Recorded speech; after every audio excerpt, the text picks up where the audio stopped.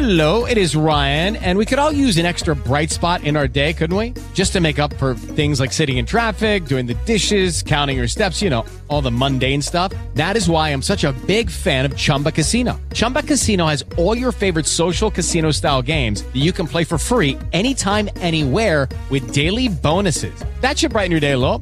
Actually, a lot. So sign up now at ChumbaCasino.com. That's ChumbaCasino.com. No purchase necessary. VGW Group. Void where prohibited by law. See terms and conditions. 18+. Lucky Land Casino, asking people, what's the weirdest place you've gotten lucky? Lucky? In line at the deli, I guess? Aha, in my dentist's office. More than once, actually. Do I have to say? Yes, you do. In the car before my kids' PTA meeting. Really? Yes. Excuse me, what's the weirdest place you've gotten lucky? I never win and tell. Well, there you have it. You can get lucky anywhere, playing at LuckyLandSlots.com. Play for free right now. Are you feeling lucky? No purchase necessary. Void where prohibited by law. 18+. Terms and conditions apply. See website for details.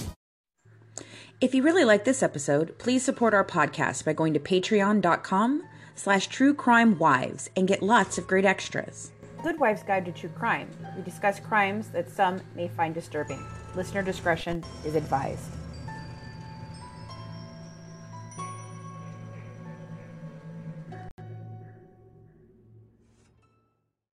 Hey guys, thanks so much for joining us again. We're sorry for the delay, but a couple of us ended up with some medical issues, including myself. We also had some family things that we got in the way. So we weren't able to release the second part of our Durst series right away after our first. But here we are, and we are ready to wrap the craziness of Durst all up for you. Last time we left off just as Durst's wife Kathy went missing. Tonight we'll be looking at the aftermath of that and how Durst managed to stay out of the grasp of law enforcement for all these years. It only gets stranger from here, so buckle up and hang on. You're in for a wild ride. Hey folks, it's time to grab your glass of wine because the Good Wives, Fancy, Colleen, and Christina, are about to serve up another true crime case.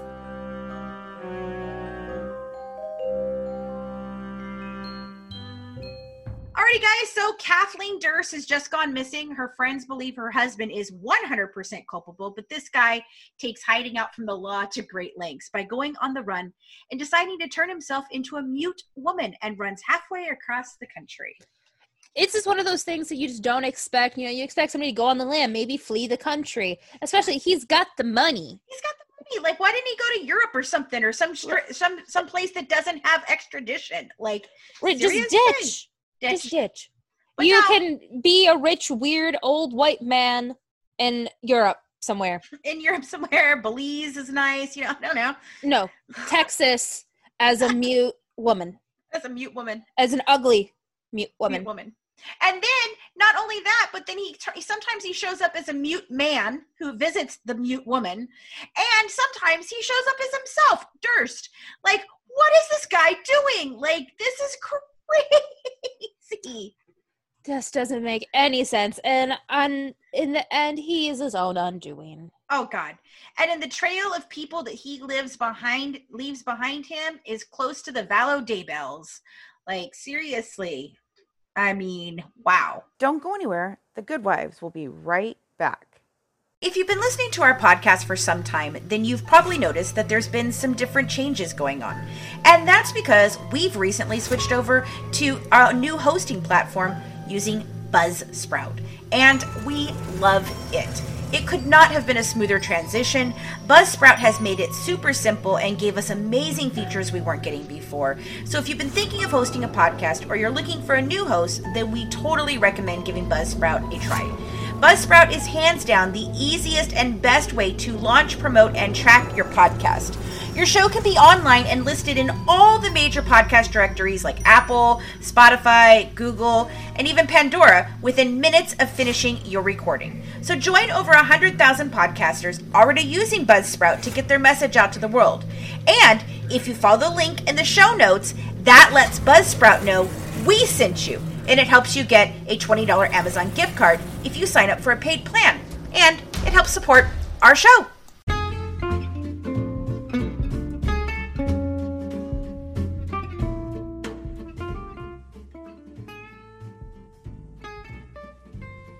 In every episode, we like to serve up a special dish from the state that our crime takes place. So here's our resident Cajun Mama Ty to tell you what our true crime dish of the week is.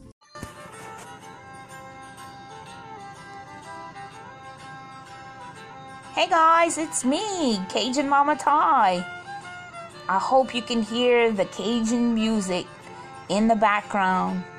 I'm sitting here on my front porch looking at the swamp, and you know South Louisiana is the best place to be.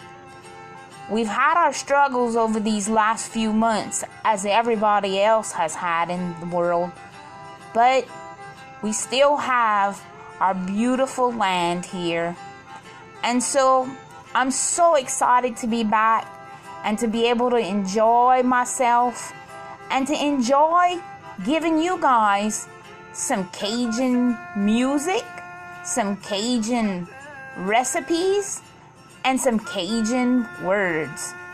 So today we're gonna go back to South Louisiana, and I'll give you a recipe for what we call tata bouillie, which is a simple vanilla custard. So hang on tight, listen to the Good Wives, and soon I'll give you the recipe. It's very simple and easy to make, and so delicious. And then wait for the French word. I will be talking about a French word as well. So Cajun Mama Ty is back. Can't wait to continue our journey together. Thanks, Good Wives, for allowing me back. Now, if you remember where we left off, Durst had claimed the last time he saw his wife, Kathleen, was when he dropped her off at the train station in Katona and was heading out there for the 9:15 train into the city. And he goes on to allege the last time he spoke with her was when she called him later that night at the Riverside Drive apartment.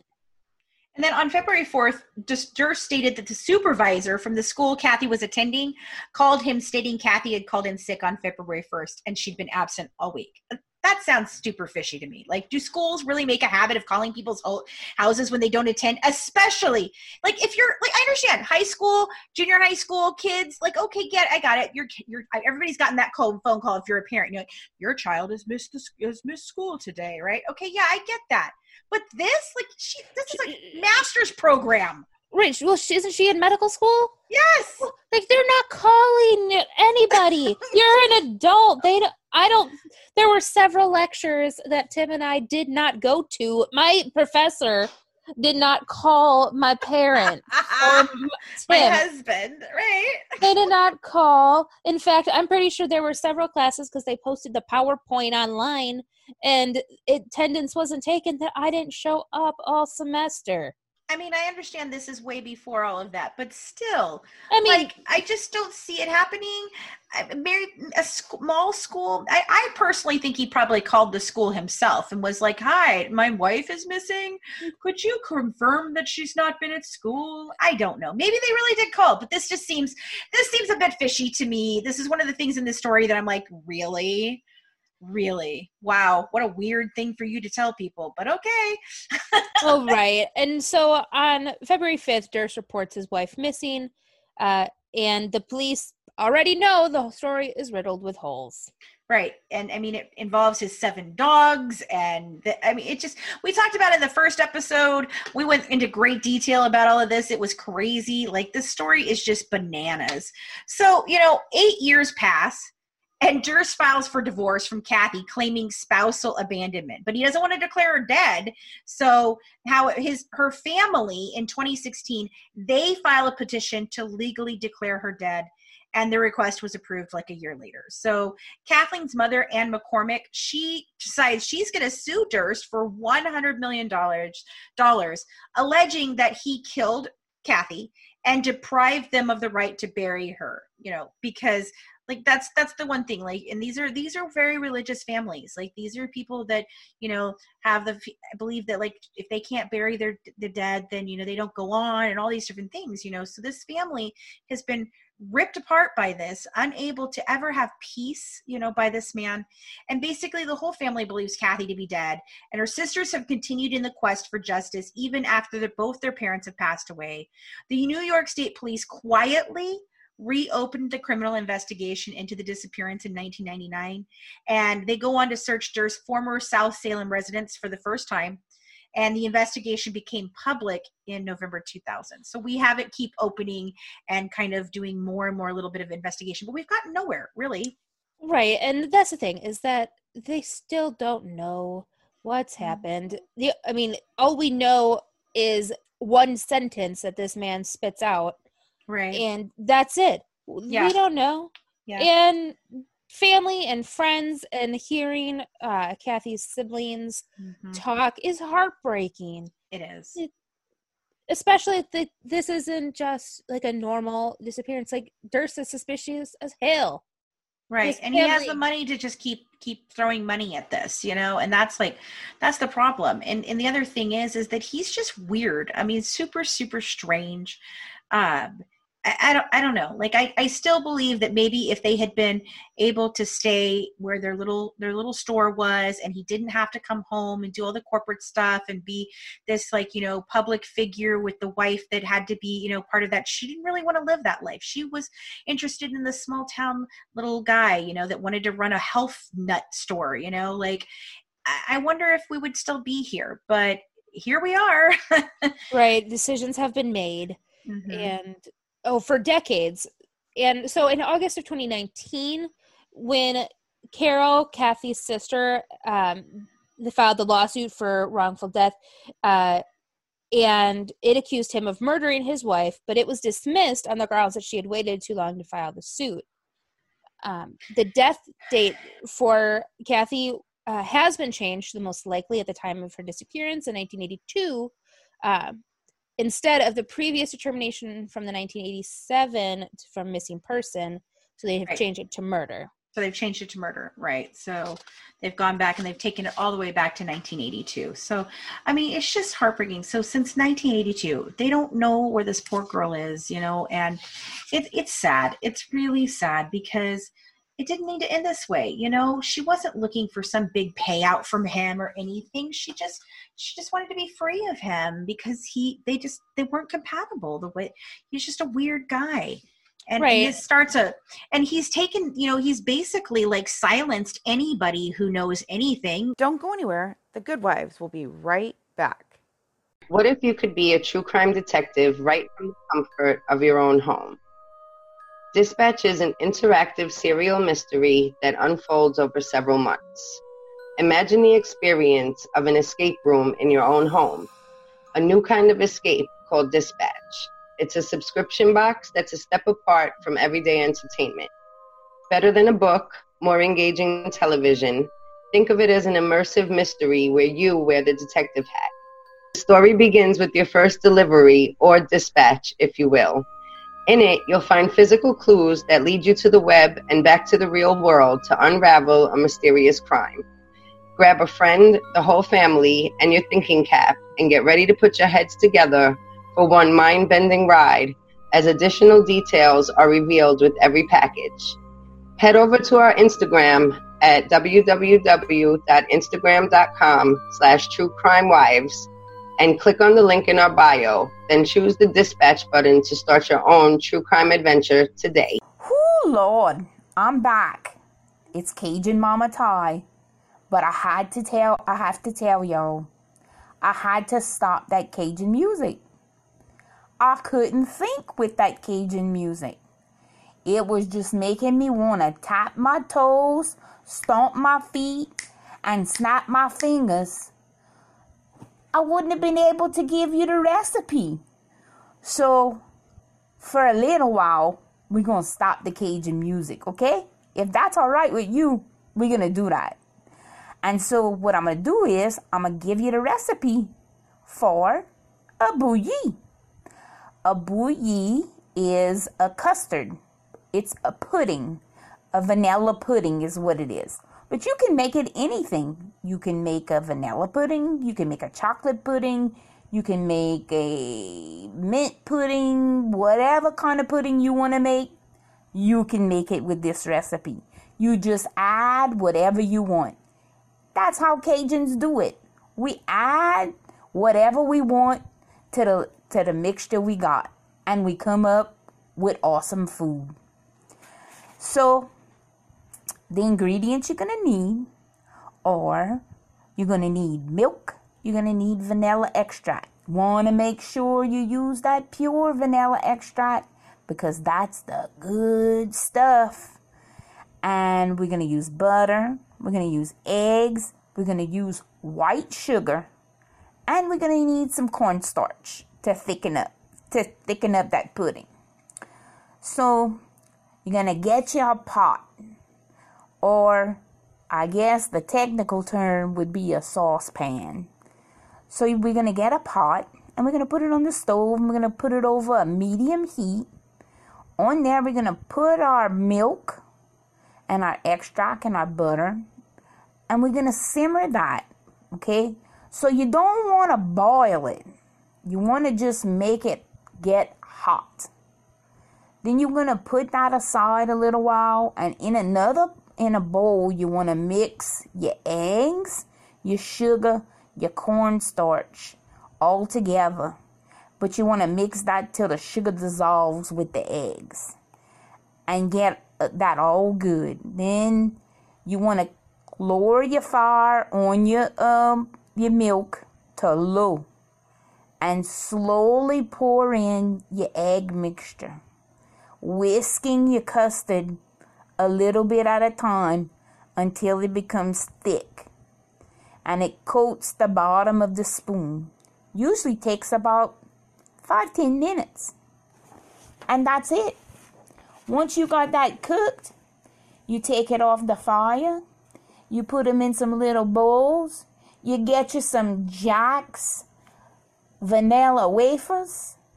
Whoo-wee, that is delicious. Now, like I said before, a tata bouillie would be a custard pie. Now, a tata bouillie, you would have to make a tart. You would have to make a pie crust and fill with the bouillie inside the pie crust and bake it in the oven. But as a Cajun girl, little girl, my whole life, I always ate bouillie with Jack's vanilla wafers. Can't beat that. But I can't wait to join y'all and be able to give y'all more recipes. It is going to be so much fun. Thank you guys for letting me come back, and I'll talk to you later.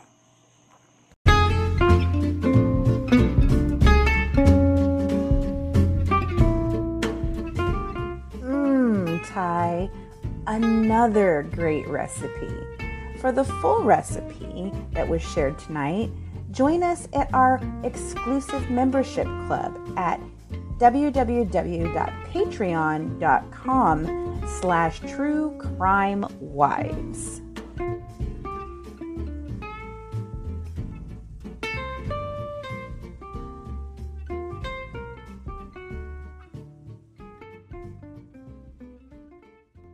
So that the next part of the story brings us to the longtime friend, Susan Berman. And what's interesting about Susan, we kind of mentioned this before, is she is the daughter of notorious gangster David Berman, who in the 40s ran the Flamingo Hotel and Casino in Las Vegas. So I'm assuming she's like no shrinking violent, right? She's probably seen her own fair share of murder and mayhem. And she is who provides Durst with a public alibi in the disappearance of his wife, only to be thanked by becoming the next person in the wake that Durst leaves behind. And it only gets more bizarre. I know I keep saying that, but it's true. I think we say that for every case and every single step. And more bizarre. You can't make this shit up. And there's more. Right, so she's this longtime best friend. They communicate, and unfortunately, in 2000, she is found dead when her neighbors report that her back door is left open with her 3 little dogs are running loose, and she loved those dogs. Yes. And she's actually found murdered execution style in her LA home. And so remember now in the where we are in this country, he's gone from New York to the other side of the country in California. Mm-hmm. And this isn't the only thing that you'll hear about in California. There's some other information on different case, another little case here that we do at the end that we'll talk about at the end because it doesn't really fall into the Kathleen part of this. But there is a whole nother thing that happens in California. So his time in California is extremely suspicious. Guy is just creepy as F, like seriously. And then this woman, she's thought to be the woman. There's allegings that she is the one who walked into, the place where Kathy was staying and dressed up like Kathy so that the doorman would see her. She's also alleged to maybe have made the phone call that they had, she's highly, highly involved in this. So, and she's silent for years and years and years and years, but this is crazy. So a few days later, the Beverly Hills Police Department received a handwritten note postmarked December 23rd, which contained Berman's address and the word cadaver. Now, Durst is known to have been in Northern California days before Berman was killed and to have flown from San Francisco to New York the night before Berman's body was discovered. So it's crazy. Cadaver? What the hell is this? His wife's in medical school. Cadaver means dead body. Right? Who uses that term to talk about it in real life? I understand in a technical sense, yes. But do you really go around using the word cadaver? No. I mean, maybe he had seen some of Kathy's books and was reading it about, dead bodies. Maybe he thought if he wrote that instead of, dead. Lucky Land Casino, asking people, what's the weirdest place you've gotten lucky? Lucky? In line at the deli, I guess? Aha, in my dentist's office. More than once, actually. Do I have to say? Yes, you do. In the car before my kids' PTA meeting. Really? Yes. Excuse me, what's the weirdest place you've gotten lucky? I never win and tell. Well, there you have it. You can get lucky anywhere, playing at LuckyLandSlots.com. Play for free right now. Are you feeling lucky? No purchase necessary. Void where prohibited by law. 18+. Terms and conditions apply. See website for details. Hello, it is Ryan, and we could all use an extra bright spot in our day, couldn't we? Just to make up for things like sitting in traffic, doing the dishes, counting your steps, all the mundane stuff. That is why I'm such a big fan of Chumba Casino. Chumba Casino has all your favorite social casino-style games that you can play for free anytime, anywhere with daily bonuses. That should brighten your day a little. Actually, a lot. So sign up now at ChumbaCasino.com. That's ChumbaCasino.com. No purchase necessary. VGW Group. Void where prohibited by law. See terms and conditions. 18+. Yeah, it would be less, likely that, Durst never uses the word cadaver. Must not have been him. Right. Oh, he was in Northern California, not Southern. Yeah. Well, so Berman had recently received $50,000 from Durst in 2 payments, although he says that he told the LAPD that he had sent her $25,000 and he faxed investigators a copy of her 1982 deposition regarding his missing wife, and he declines to be further questioned about Berman's murder. No, thank you. I don't want to talk about it anymore. No, thank you. When does this happen? And to tell the police, here's where she testified about my missing wife, and I gave her $25,000. Why? If that's not weird. What? Yes, I gave her $25,000, and here's the depo from her. Well, wait a minute. Did you give her $25,000 because she was going to change her story? What is the significance of these two things being done at the same time? You didn't have to send either one of those. You just could have been my long-term friend. She was down on her luck, and I was just sending her money to pay our bills or, whatever. It's just so funny. So then he says in a 2005 deposition that Berman called him shortly before her death to say that the LAPD wanted to talk to her about McCormick's death, Kathy's death.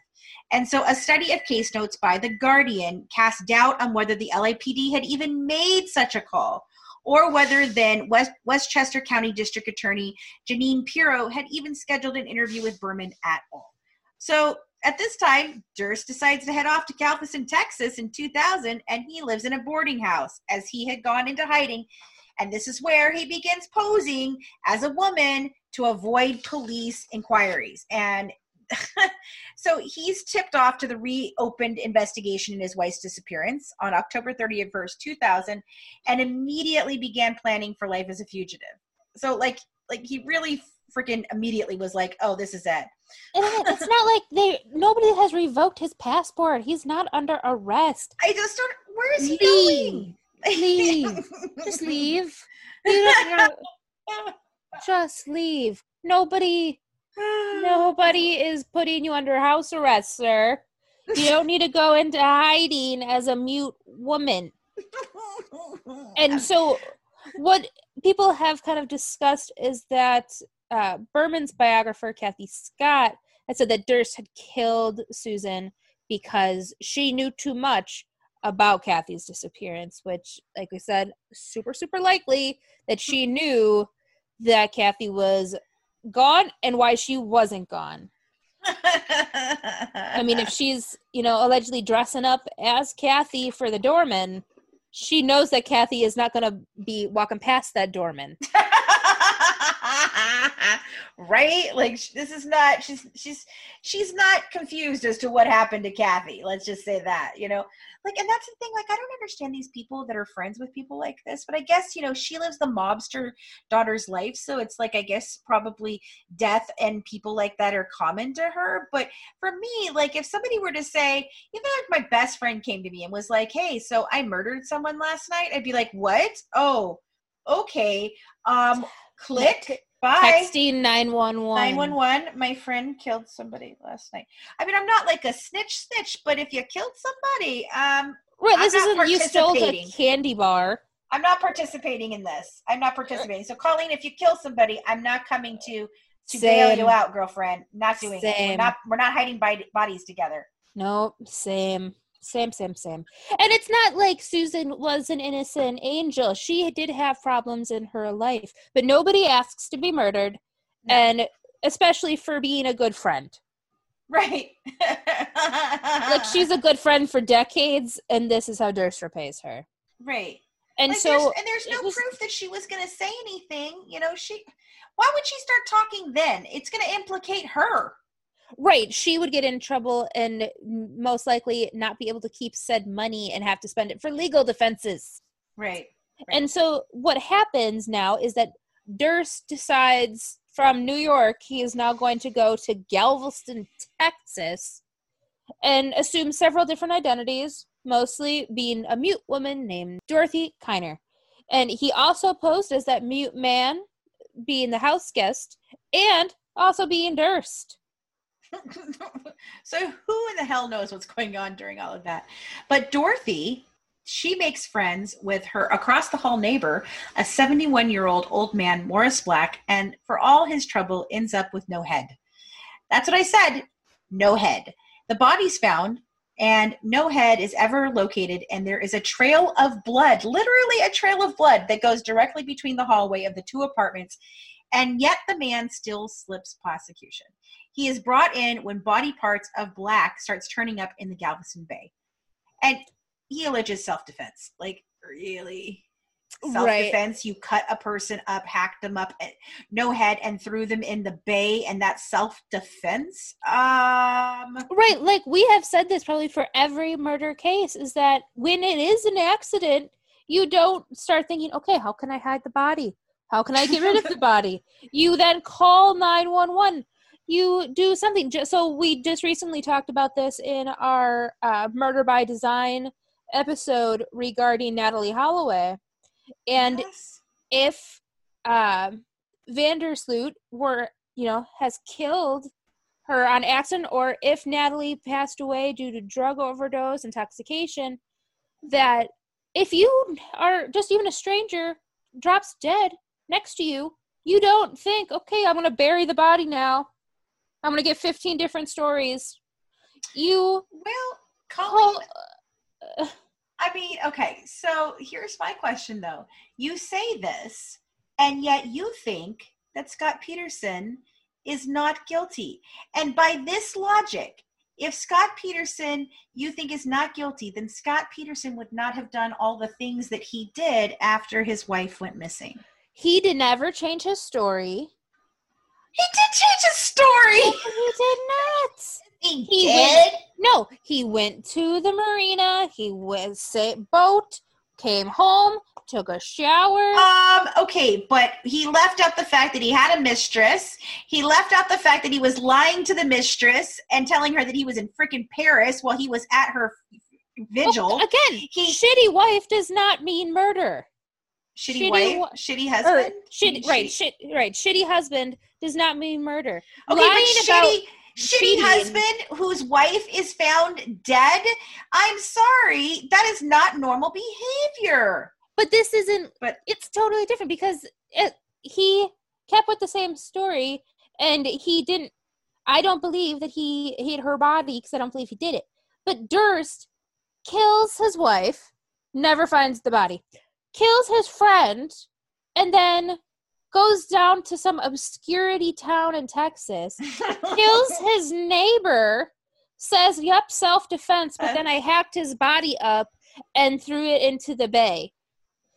And he says that it is self-defense, that he, and the very angry loner Black, which that's not in question, Black was very angry and a loner, engaged in a power struggle over a .22 caliber pistol, and that the gun just went off.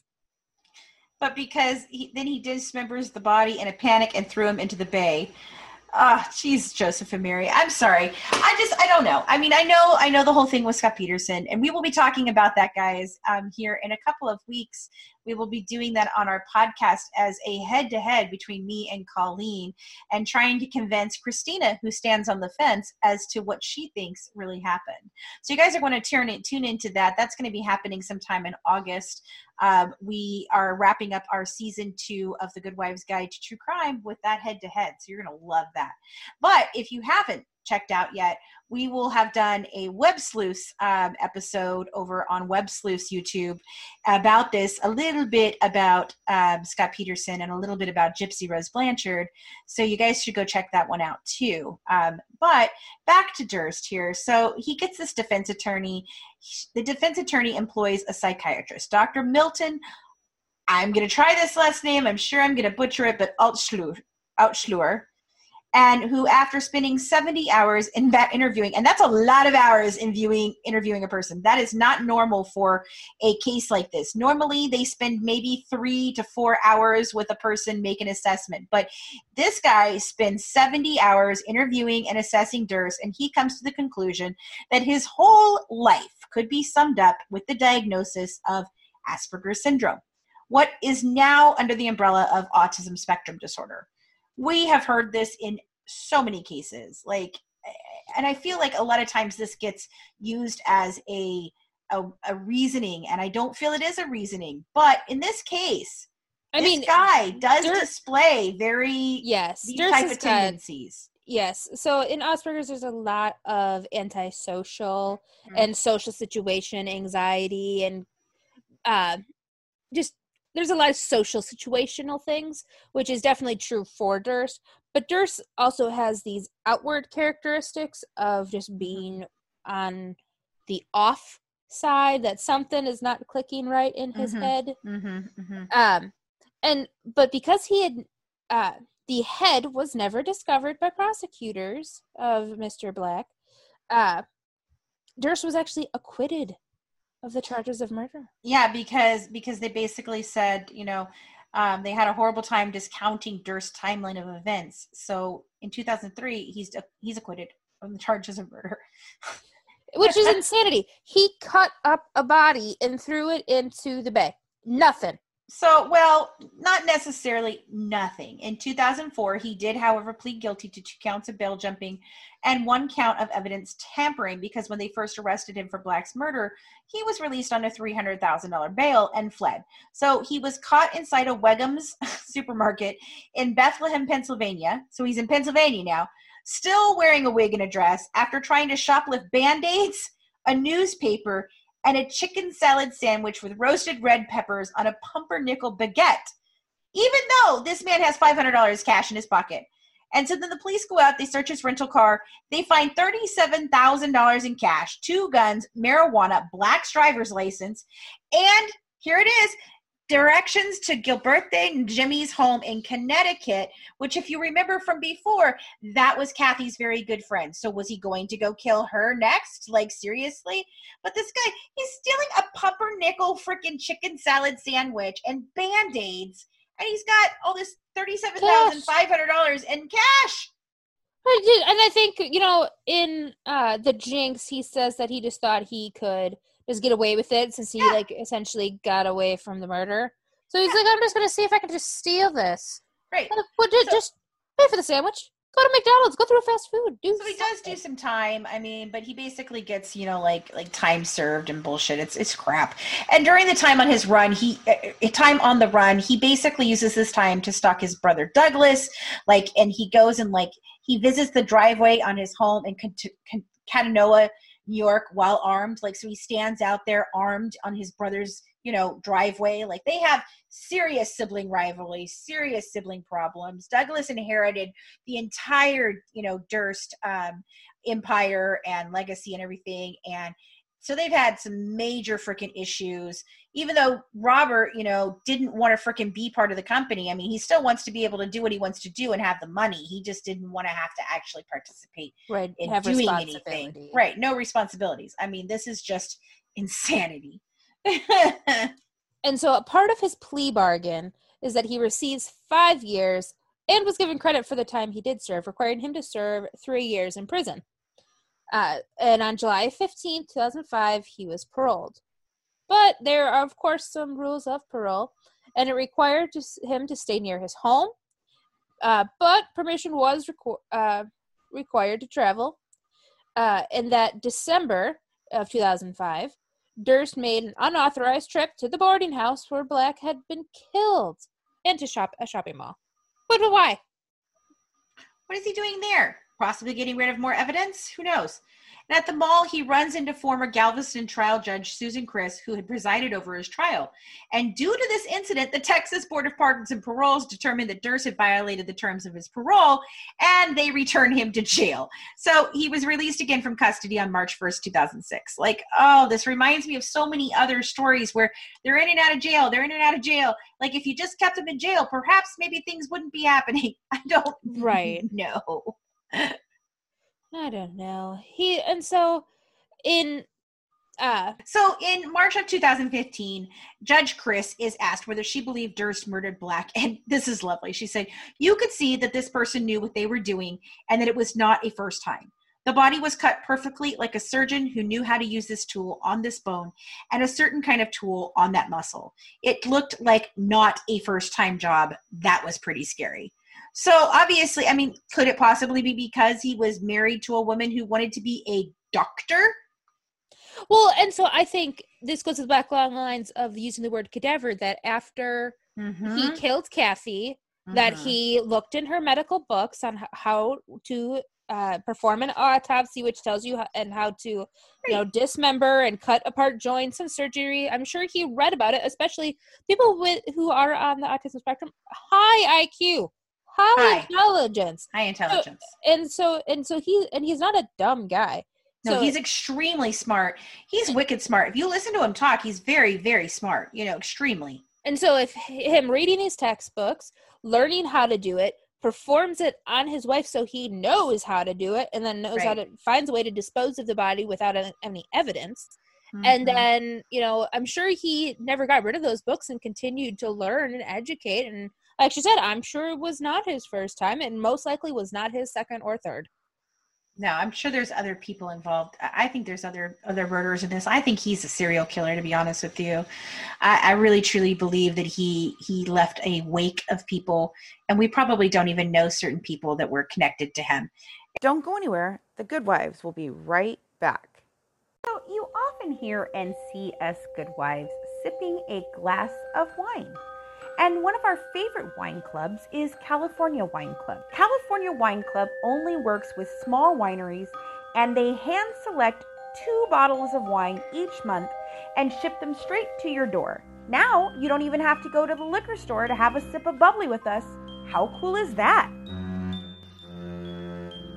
We absolutely love hearing from our listeners, and we'd like to invite you to send us a question for us to answer or a case you'd like us to cover. You can drop us an email at goodwivesdish@gmail.com, and we might feature it in one of our next episodes and give you a shout out.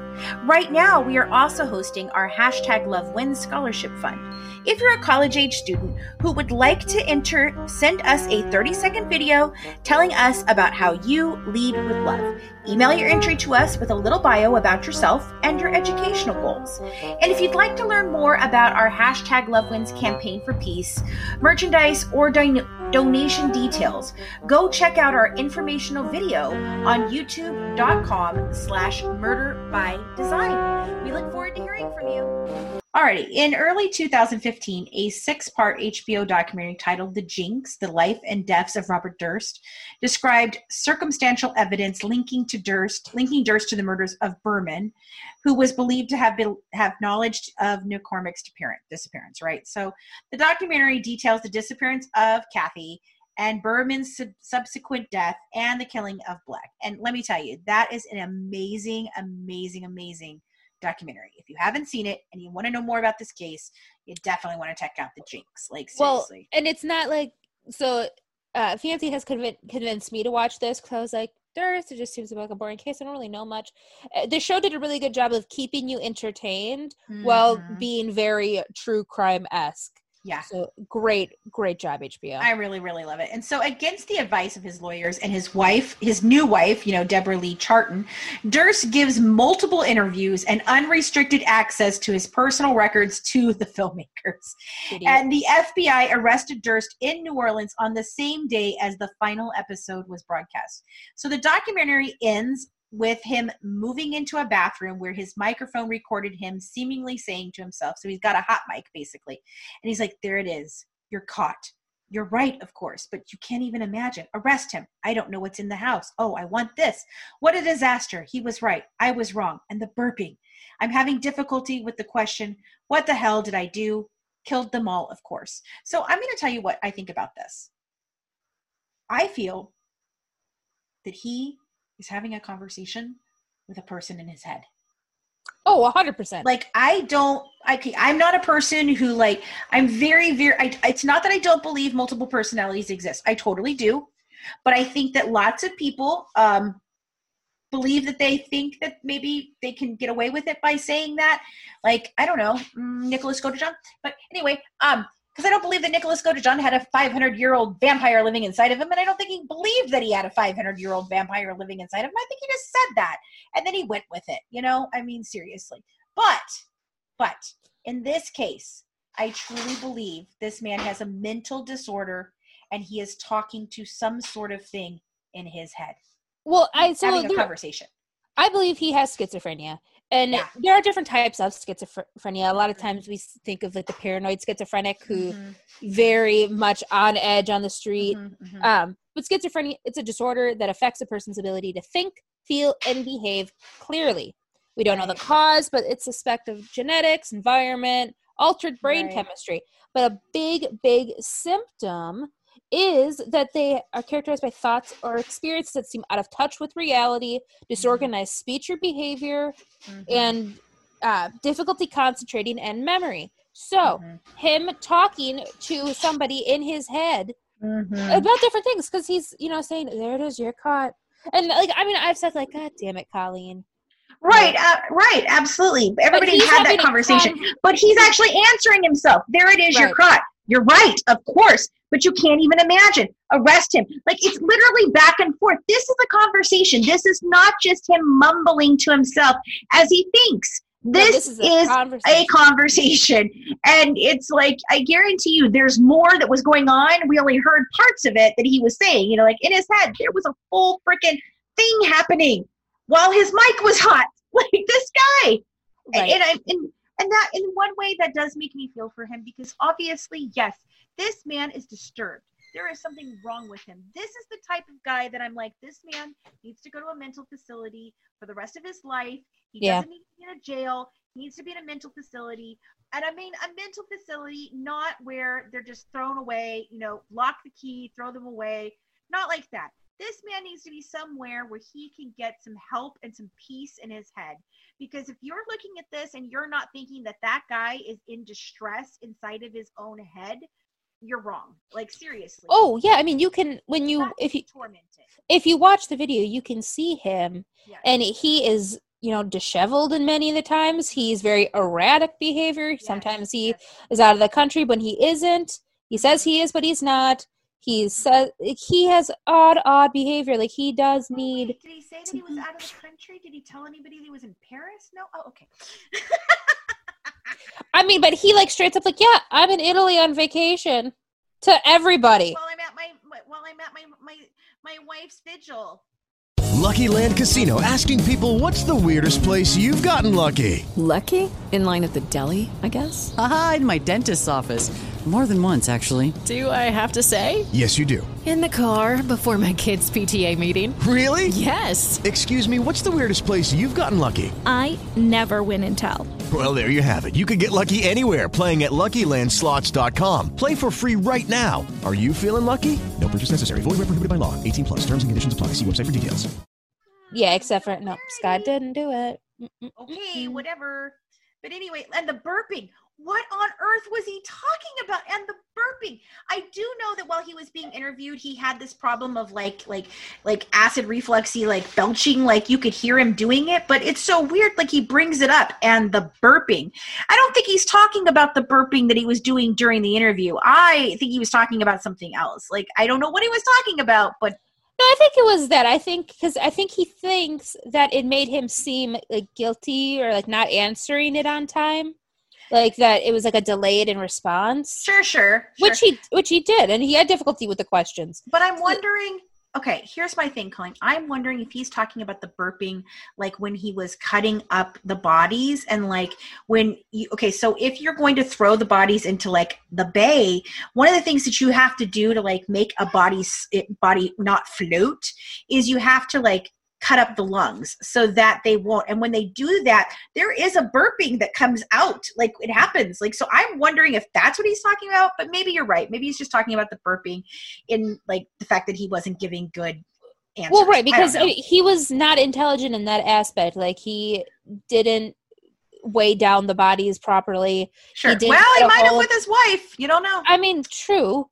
But I mean, it was in New York in the middle of the winter. I don't really know.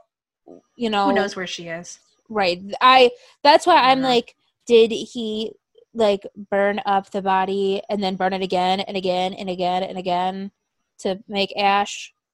Because you can. High heat, long periods of time. You sure can. Unfortunately, I mean, but there are many people who just think oh God, it's not burning. Well, what do I do? I'm just gonna bury it. Chad Daybell. So the Associated Press reports that a March 1999 letter from Durst to Berman, discovered by her stepson and turned over to the filmmakers during their research, provided key new evidence leading to the filing of murder charges. And it is a good letter to see. It's about explains handwriting analysis, and they're able to match it with his records. So. A few days after the first-degree murder warrant was signed by an LA judge in relation to Susan's killing, Durst was then arrested March 14th of 2015 in New Orleans, where, of course, he registers under a false name, Everett Ward. Stop with the fake identities, sir. Stop it. He does. It's so funny though because he does this thing where he gives them false identities. But then he does things so he's tracked to this hotel because he makes 2 calls to check his voicemail. And he was observed wandering aimlessly in the lobby and mumbling to himself, having driven to New Orleans from Houston 4 days before. So he's not very good at this stuff. No. Obviously, he's gotten away with things for a while. He's definitely able to concoct a good story once he's caught, but this man is off the rails. I mean, he's not there, Well, and it's not the only thing they find with him. They find a .38 revolver loaded with 4 live rounds and 1 spent shell casing. And Police also recovered 5 ounces of marijuana, Durst's birth certificate and passport, maps of Louisiana, Florida, and Cuba. Well, maybe he's trying to get maybe he's taking your advice, Colleen. Maybe he's fleeing the country now. Again, but unintelligently. They find a flesh-toned latex mask, the fake Texas ID he used to check into the hotel, a new cell phone, and $42,631 in cash. What's up with him carrying several $1,000, tens of thousands of dollars in cash? I don't know. So police discover a UPS tracking number, which leads them to an additional $117,000 in cash, a pair of shoes in a package sent to Durst by a friend in New York, which was seized after his arrest. Bank statements found in one of Durst's Houston condominiums revealed cash withdrawals of $315,000 in a little more than a month. What in the hell is he doing with all this money? Well, I'm like, just leave the country. Leave the country. What are you doing? You have the money. Just go, disappear, new identity in Europe, run away, go to some Asian country, anywhere but hiding out in the country that is arresting you on suspicions and accusations of murder and being caught with lying with fake identities. And so on March 15th, 2015, a New York State Police investigator who had long been involved with the McCormick case and said to have been working closely with the FBI and LA detectives, removed 60 file boxes from Durst's personal papers and effects from the home of Durst's friend Susan Giordano. Susan Giordano in Campbell Hall, New York. All of these items had been sent to Giordano for safekeeping 3 years prior by Deborah Lee Chartain, Durst's wife at the time. Also stored at the residence were videotaped depositions of Durst's brother Douglas, and Chartain, all which were related to the Black case. So he has sent her 60 file boxes of documents. And that's not just, here's a file I sent in the mail. This is a whole house worth of moving items and boxes.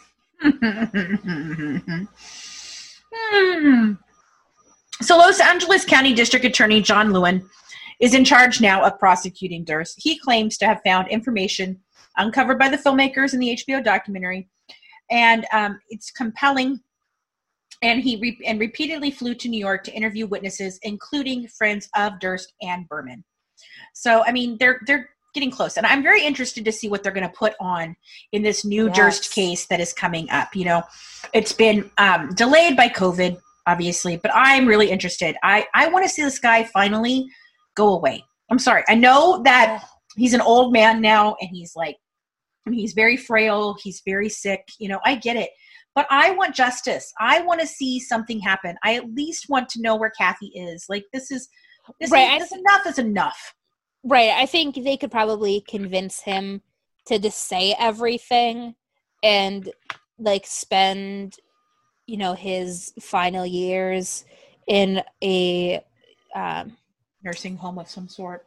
Well, right. They've got boarding homes for convicts right out of jail who have mental health issues. Right. And it's having him go to one of those if he tells them what happened to Kathy, the real truth about Susan, and Black, and any other victims. And I think with enough talking to, I think Durst would. I don't think Durst has enough common sense to not talk. He opened up. I think he wants to tell the truth. I think he's at a point where I think he wants to get it off his chest. He's an old man. My mom, my kids used to be like, "Oh, Granny's this and Granny's that." I'm like, I'm going to tell you something. Now, I love my mom dearly. Okay. But the woman that my children saw is not the woman I grew up with. That woman was trying to get into heaven, and she was a totally different woman. My mom was great. I love my mom. But I've been very open about the fact that my mom and I had many, many, many problems, and I suffered a great depression when she died. But I'm telling you what, my mom made amends with my father. I think my mom knew that the end was coming soon. And I think that she wanted to change what had happened. You know, she apologized for lots of things. So I feel like this guy is the same way. I feel like he knows his time is running out, and I feel like he really does want to get it off his chest. Because, you know, we never think about that, about the fact that they do. Like, I was just listening to John Douglas's The Killer Across the Table. And this is all about him going and interviewing, serial killers after he's no longer a profiler. So he's got a different thing, and he's got different stuff that he can ask them. And several of them did want to know why they did what they did, because they didn't understand themselves. And they wanted to know, they wanted to tell the truth about what they did. Even Bundy, like, he wanted to brag about all the girls that he had killed, even though that was staying his life, but he wanted to tell everything. So I do think that sometimes that they do really want to do that. Don't you, Colleen? I do. I think that, there's a certain number of people who will, and some people won't. They want to deny, say they didn't, or they're very private. But Durst isn't that. He is very open, candid, with the interviewers throughout the making of the Jinx. I think he was a private person in his family life. But when it comes to, like, strangers, I think he does like to get some approval and some outside love, from people. And I think he would be one of those people who's just going to say, tell the truth. Again, I always talk about Jeffrey Dahmer. He admits it. He talks about it.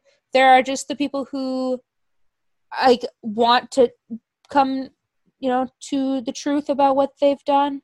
And I do believe Durst is one of those who wants to. I think that I don't think he has the mental capability to write a book, but I want somebody to ghostwrite a book for him. I think you're right, because Durst, he actually contacted Andrew Jarecki, who is the producer of The Jinx, because he saw this true crime movie. Now, it wasn't specifically like, okay, it's Durst, but it was. And it was about that life, and it was called All Good Things, which was the name of the store that he had when he was doing the health food store, and so he contacted them, and he was so impressed by what they did in that movie, which is interesting because, like, how are you impressed by a movie that basically outed you as a murderer, dude? And he wanted to work with them to tell the truth or tell whatever. And he still ended up being kind of weird about it. Like he I don't know, but I think that was an effort in trying to get there, but he just doesn't have the mental capacity. I don't think he has it. Like, there's a war going inside his brain, right? For sure. So in 2015, the defense attorney, Richard DeGuerin, advises court authorities in New Orleans that his client has waived the extradition and would voluntarily return to California. But later that same day, Louisiana State Police filed charges against Durst for being a felon in possession of a firearm and for possession of a firearm with a controlled substance. So they kind of stall him going to California.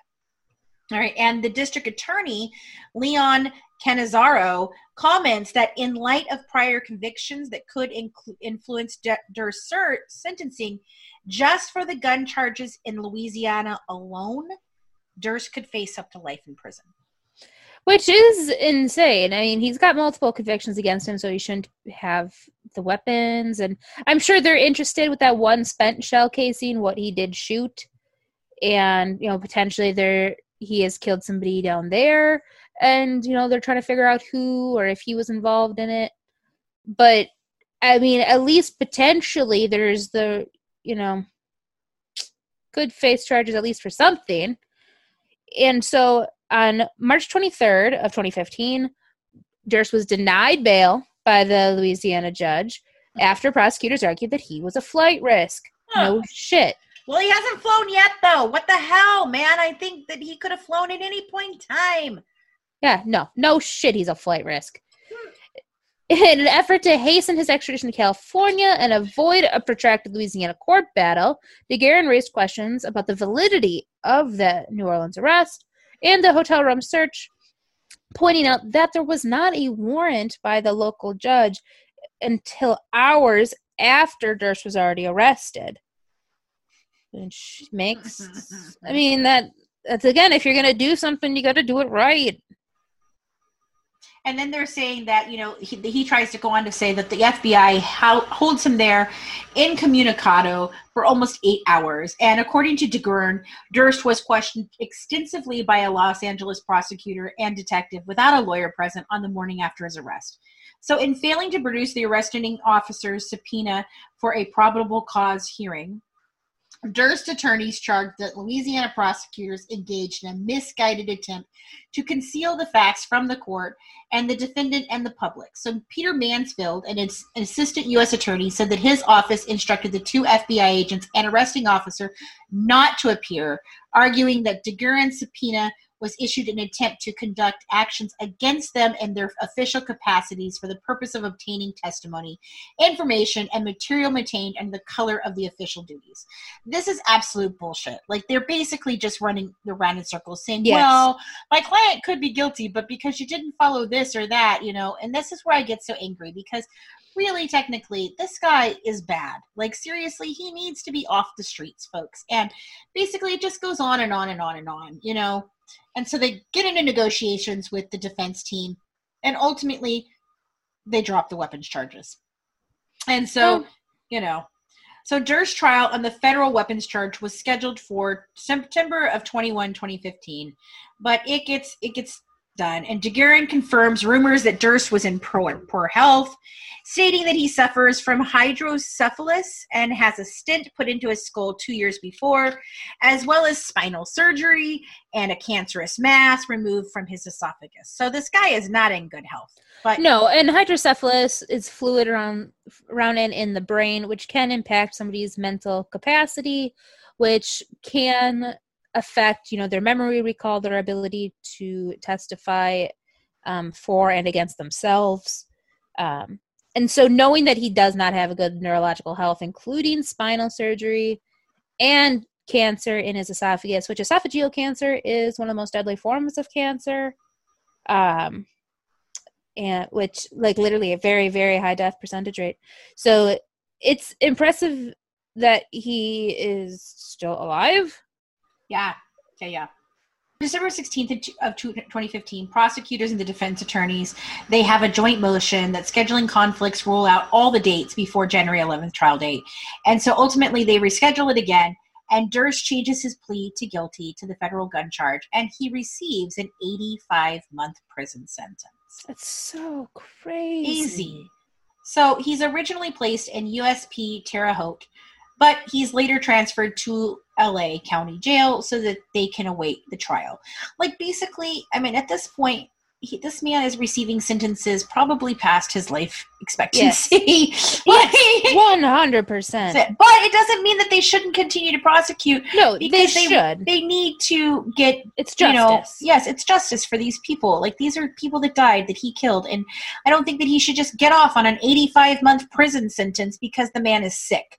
Like, right, no, it's being charged and yeah, pleading, if he's going to plead guilty, pleading guilty for those crimes, so that way the families of the victims receive justice. It's on his record, because right now he's under suspicion for their deaths, and we know he did it, but legally it hasn't been proven that he did it, and everybody deserves their due justice and due process.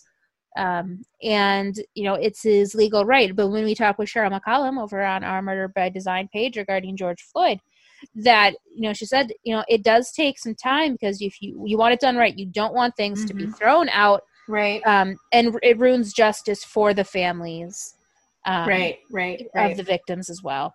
Okay, so here we go. So basically he gets sent back to California, and they try to stall things, here and there. It's just on and on. But eventually they present enough evidence in pretrial hearings, and there's an extensive testimony from a number of witnesses that are older in age, because, he's in his 70s. His friends are going to be in their 70s, and they're probably not in great health either. So they get all this testimony from people who would potentially not be available for when the trial itself begins. And they finally set a court date for September 3rd of 2019. That happens, they do begin to go through everything. They rule that the prosecutors can present evidence involving the Black case, and prosecutors will try to connect Berman's death with McCormick's disappearance, which they want to show as the foundation for the motive for Berman's slaying. And in his ruling that prosecutors could use evidence from the Texas case, Judge Wyndham says the killings of Black and Berman seem to be intertwined. So that's pretty big, So there's also an allegation that he used a handgun to carry out the murders. So, there's a lot of stuff, The murder charge against Durst includes the special circumstance allegations of lying in wait and killing a witness to a crime. So that's Berman. Like, basically, he sat around waiting for her to get there, and he kills her because she knew shit about what he did with his freaking wife. Right. And then in May 2019, a motion filed by Durst's attorney claimed that 2 handwriting samples from the cadaver note from 2000 that informed the police that Berman's body would be in the home, and then a letter in 1999 from Durst. 1999. You just said 1999. Oh. Go ahead. The handwriting matched a letter from 1999 from Durst to Berman, along with other evidence from his 2015 arrest at his hotel in New Orleans, were illegally obtained. So, again, the back and forth between the sides happens all the time. But Durst's lawyers also claimed that there was a Fourth Amendment violation that would exclude the New Orleans evidence and the search of his hotel room that was unlawful. Wow. And then they also tried to say that there was an elaborate conspiracy theory between the producers of the HBO documentary miniseries The Jinx and law enforcement officers and the law enforcement Los Angeles County District Attorney's Office to make the defendant incriminate himself and to time his arrest to maximize media attention and ratings. Like, seriously, the man contacted Jarecki. It's not like Jarecki was seeking him out. Well, right, and... Are you serious? Nobody's, on camera, Durst, tell us, did you do it? Did you do it? Did you do it? How did you do it? No, he incriminates himself on a hot mic. Right. And they're ignoring the fact, they're blatantly ignoring the fact that in this interview, he is planning to flee the country right after crucial evidence connecting him to Susan Berman's murder was wildly publicized on national television. So, seriously, this dude, And so he's avoided apprehension for more than 30 years, evading justice and trying to... this is crazy. So, they do admit that Durst wrote... So, in September... We go on, in a surprise move on December 24th, 2019, Durst's lawyers contradict his previous statements and filed court documents admitting that Durst wrote the cadaver note. So in all previous statements about the note, Durst consistently denied writing the note, although the handwriting appears to be identical to his own, as is the misspelling of the word Beverly contained in a prior letter to Berman that Durst admitted to authoring. So, seriously, oh my God. And we actually, it's really funny. I don't know what our guest, Thomas Vastrick, actually had part in this, but we tried to ask him a little bit about the Durst case when we talked to him about his involvement with the handwriting in the Tiger King, Don Lewis disappearance, and the, the power of attorney that Carol had and that she used to go ahead and move all the assets before he was declared legally dead. And the will that she used, so she had it either way. Those were both fake. And he basically said, hey, I did have something to do with it, so I can't actually talk about it. So I really wish I knew what he had to do with this. Right. And if you watch The Jinx, or if you at least pull up pictures, the handwriting is the exact same. And he tries to make excuses about it, about how, it's just block lettering, like how a typewriter would be. But it's no, that's how you write. And it's the same way. Everybody's handwriting is unique. And they compare it to his legal documents, compared to his taxes. Well, and then they try, it's so silly because, in the Jinx, he all but says, he tells people that that the person who wrote the cadaver note was taking a big risk because it was something that only the killer could have written. And then he also tells his godson the same thing, the person who wrote the note killed her.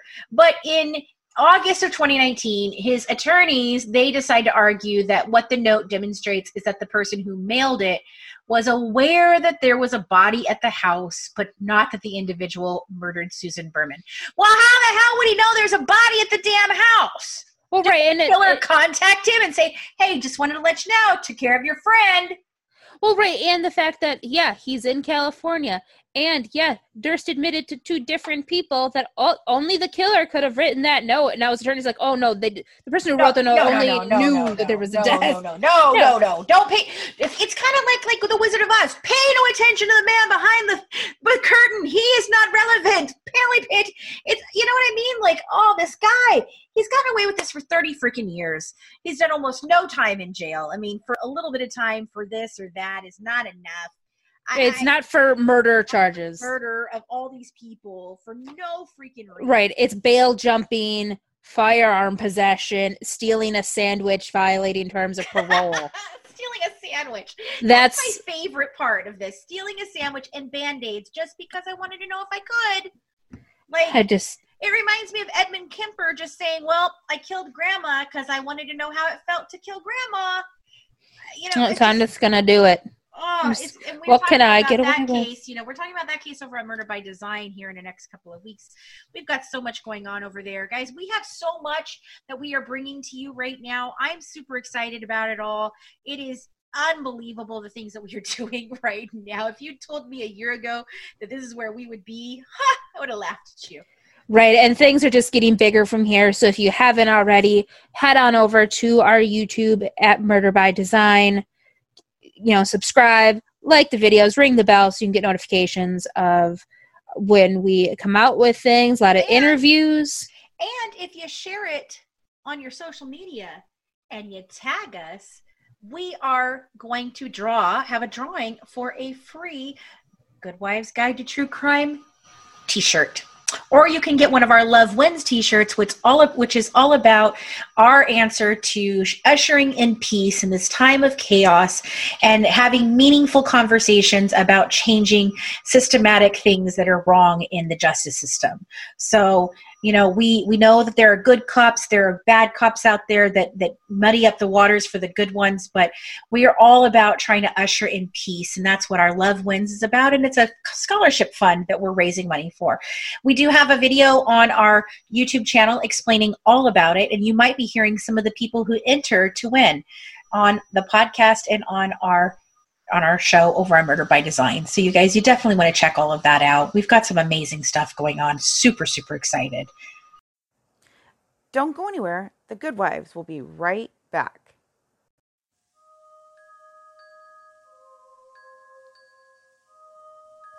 Every great podcast needs a great website. Currently, our mother company, Mad Ginger Entertainment, is building their website using Bluehost. Bluehost is one of the best and most affordable web hosting platforms available. Plans start as low as $2.95 a month, and you can even integrate it with WordPress. So if you need your own website or affordable web hosting, grab our discount link in the description and get your podcast a bigger presence online at low costs.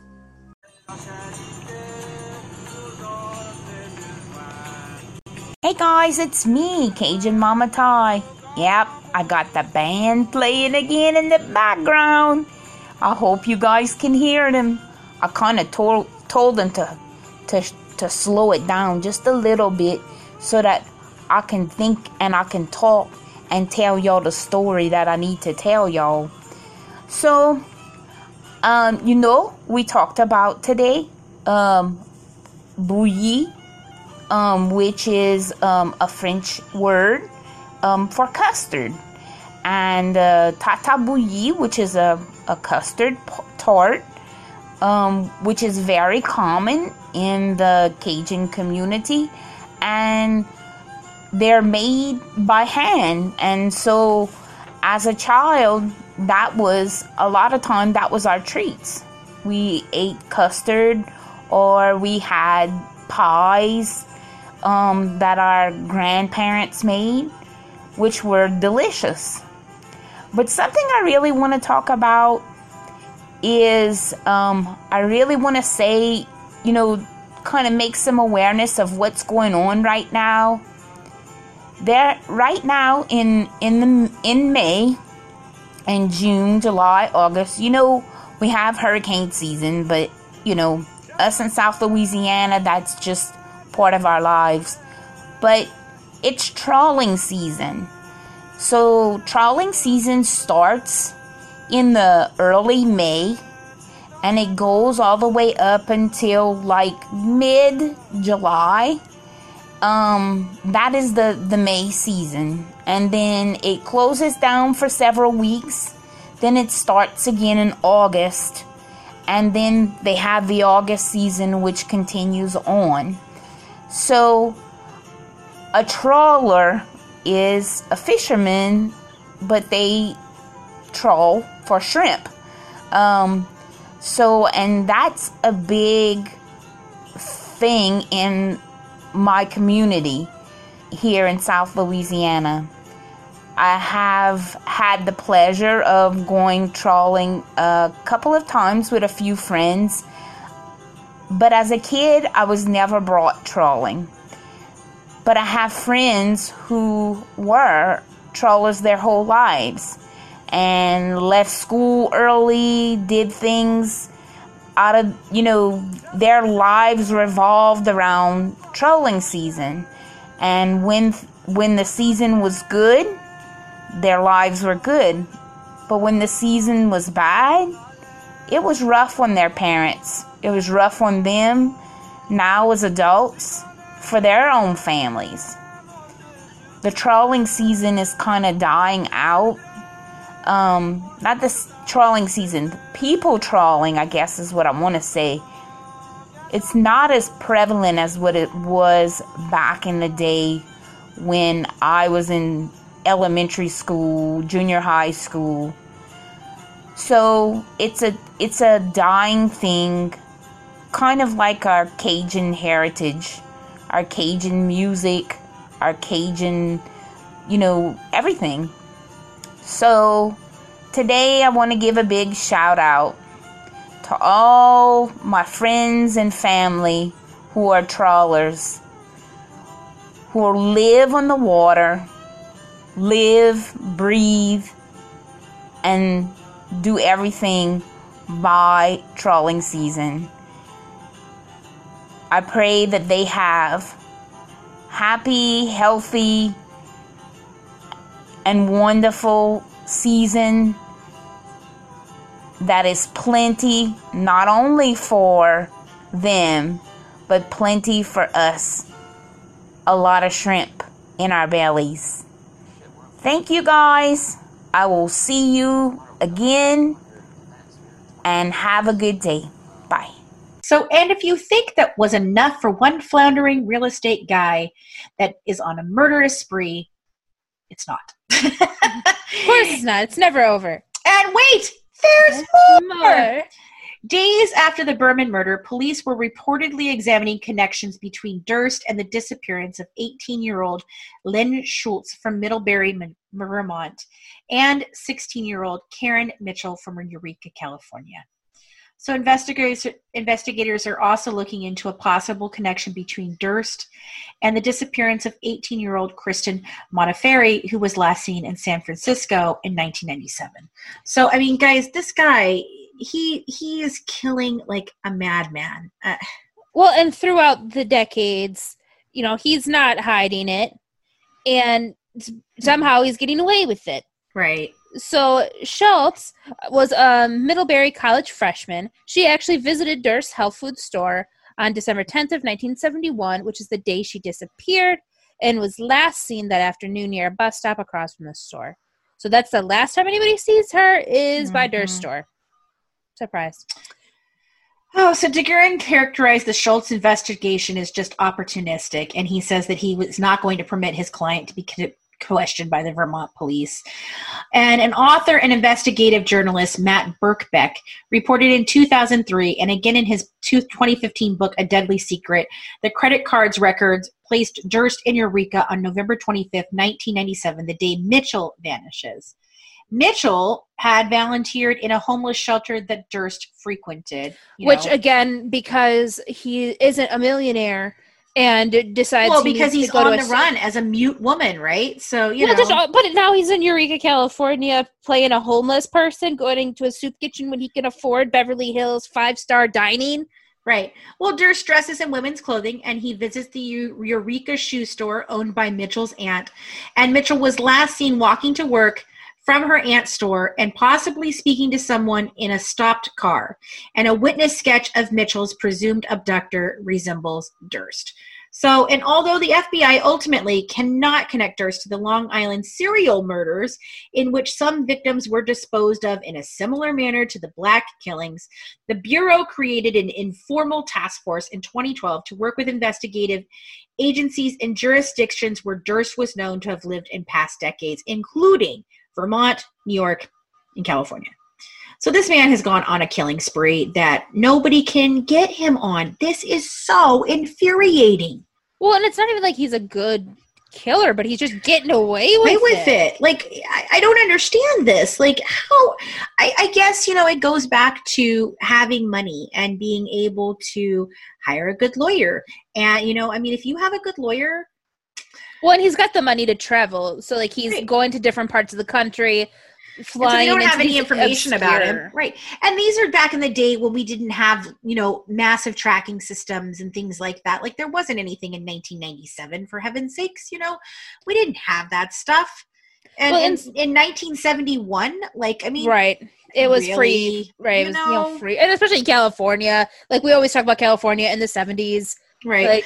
Well, at that point, I think he was in Vermont, but still, it's just. Well, and so the wake of the recent arrest, the FBI has encouraged localities to re-examine cold cases, obviously, because Durst has some weird connections. Right. So the Texas private investigator, Bobby Baca, has also traced Durst operating under stolen identities in Texas, Florida, Massachusetts, New Jersey, South Carolina, Mississippi, and Virginia. Seriously, come Half on the country. Now. And if you steal somebody's identities, you have their driver's license, you did something. Right. Like, it's insane. The amount of things that this man has done and gotten away with, it brings me back to that whole thing about Afluenza and how it's not a real thing, but yet it's a real thing. Because these people, they do this shit, and they just think they can get away with it because they have money. And he just is like a grifter, but yet he's a moneyed grifter. So he comes and he goes and he leaves, and it's this craziness. And I really can't wait to see what happens in this new trial. Well, so I think a lot of stuff is going to come out. Right, I do too. And I'm interested in the whole Long Island serial killer aspect. Yeah. Because that is somebody who is believed to have murdered 10 to 16 people over the course of 20 years. Right. Right. And he does come and go. He comes and goes. He comes and goes. He comes and goes. Right. He's available in those 20 years. Mm-hmm. He's in New York. Mm-hmm. And that sounds about the right MO. Right. Highly suspicious. Highly suspicious. I just want somebody to give him that opportunity waiver of you can spend, your last few years in this, group nursing home for convicts with some mental health. If you tell us, where the bodies are and who you killed. Right. Like, seriously, who exactly did you kill and where are these fucking bodies? Like, right. Seriously? And don't bullshit about it. No. No, I only did these 3. Like, no, we know you did more.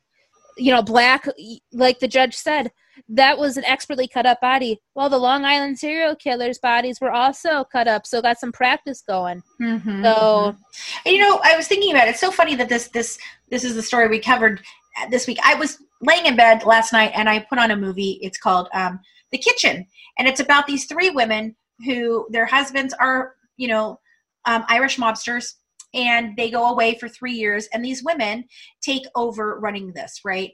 Well, one of the girls, she was like a woman who his husband had been very abusive to her, and so there's a scene in it where the guy that was working for her husband, who had left at one point in time, he comes back to take care of her, to help her and everything, because he actually loves her other than the husband. But this isn't going to ruin the thing for you if you haven't watched The Kitchen. However, I do recommend it. It is a good movie. But he's actually showing her like how to cut up the body, like, and he's showing her like, okay, so you've got to go into the back of the knee, and then you've got to come up this way, and then you've got to do this, and then you break the leg, and then you can cut here. And if you're going to cut, if you're going to throw them in a bay, you got to cut the thing. It was very interesting to me because I was thinking of this case the whole time. I was like, because there is not, he wasn't a doctor. He's not trained. So how do you get proficient like that? You practice. Practice makes perfect, right? Yes. How does anybody get good at something? They practice.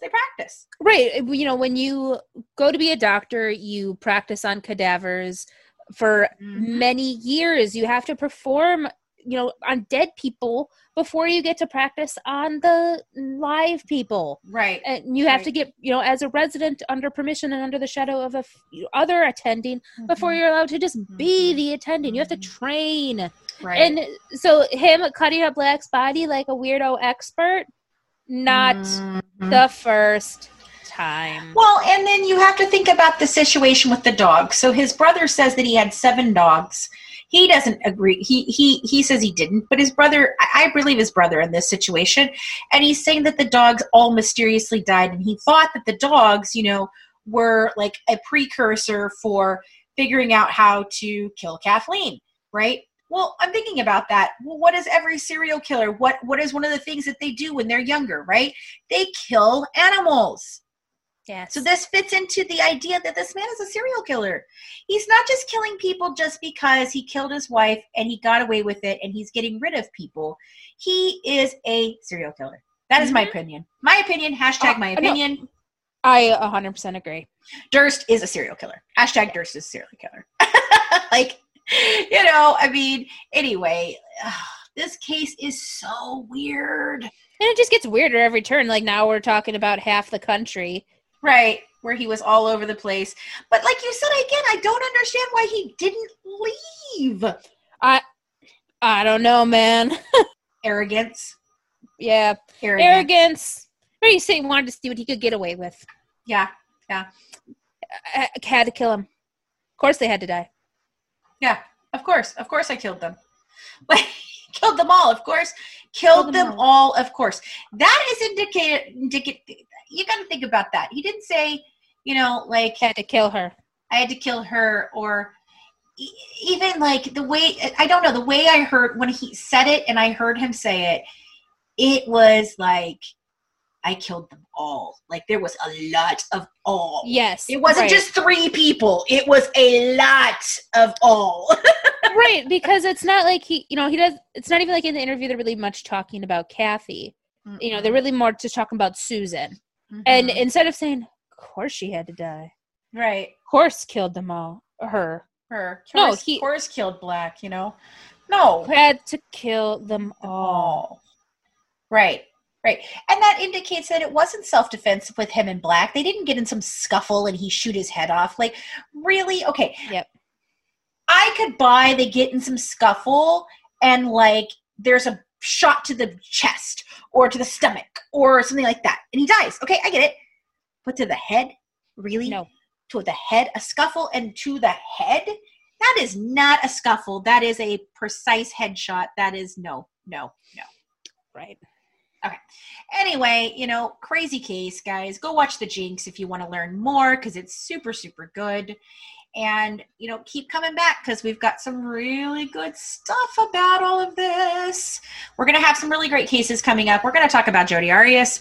We're going to talk about Scott Peterson, like we said. We're going to cover Drew Peterson at one point. Guys, we've got some really good stuff to wrap up this season going through August. I'm super excited about it. I know Colleen is, and Christina, who couldn't join us tonight, has been having horrible issues with her teeth, but she will be back and we will be discussing way more cool stuff. Thanks so much for tuning in and dishing true crime with the Good Wives. Don't forget to join our Patreon member club to get the full recipe shared tonight, inside documents and pictures from the case, bonus mini podcast episodes, live YouTube discussion, and an exclusive invitation to our discussion group on Facebook, and get some amazing Good Wives merch. follow us on Twitter and Instagram at True Crime Wives. And for more inside information, check us out on YouTube at Murder by Design, where we're currently talking about a few different true crime cases, from bullying murders to serial killers. We dish it all. Have a good one from the Good Wives, serving up true crime, one dish at a time.